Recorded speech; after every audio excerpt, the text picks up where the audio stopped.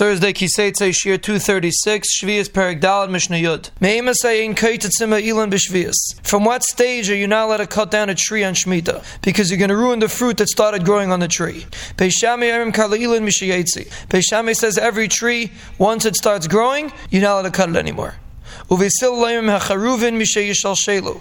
Beis Hillel says carobs when they start hanging down like chains. V'hagifanim mishayigareu. And grapes when they reach the level of the size of a poil halavan, which is a white bean. V'hazeisim mishayanetzu. And olives when they start growing little flowers around them. Ushar kala ilan mishayetzi. And all other trees when they start growing. V'chala ilan kivan shabala inas ha'maiser smutar l'katzitzai.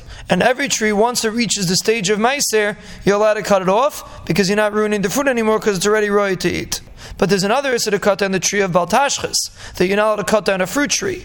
So we're talking about a situation that the wood of the tree is worth more than the fruit of the tree, and that's where you're allowed to cut it down. Kama yehe bezayis v'la yekutzenu roiva. How much fruit do you have to have on the olive tree that even if the wood is worth a lot of money, you're not allowed to cut it down? If you have a quarter of a kav of olives, since olives are very chashiv, so you're not allowed to cut down the tree because it's baltashchis. Rabbi Shimon Gamliel says it all depends on the chashivas of the zayis. If it produces more chashiv fruit, then you're not allowed to cut it down even if there's less fruit on the tree.